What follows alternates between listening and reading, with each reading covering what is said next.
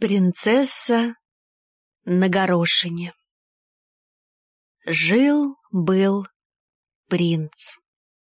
И хотелось ему взять за себя тоже принцессу, только настоящую. Вот он и объездил весь свет, а такой что-то не находилось.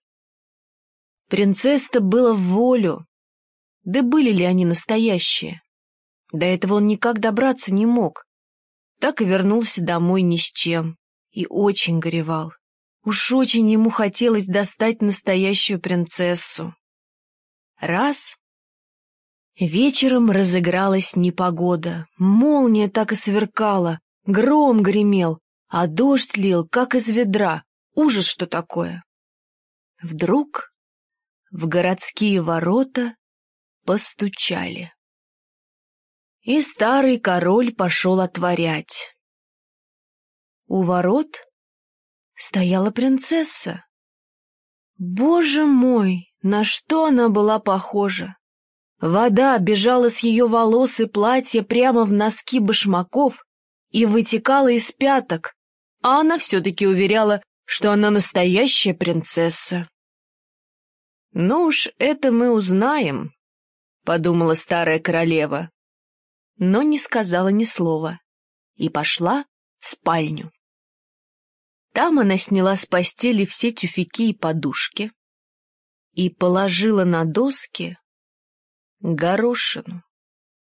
Поверх горошины постлала 20 тюфяков, а еще сверху 20 пуховиков. На эту постель и уложили принцессу на ночь. Утром ее спросили, как она почивала. «Ах, очень дурно», — сказала принцесса. «Я почти глаз не сомкнула. Бог знает, что у меня была за постель. Я лежала на чем-то таком твердом, что у меня все тело теперь в синяках. Ну, просто ужасно». Тут-то все и увидали, что она была настоящей принцессой. Она почувствовала горошину через 40 тюфяков и пуховиков. Такую деликатную, особой, могла быть только настоящая принцесса. И принц женился на ней.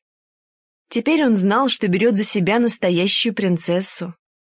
А горошину отправили в кунсткамеру. Там она и лежит, если только никто ее не украл.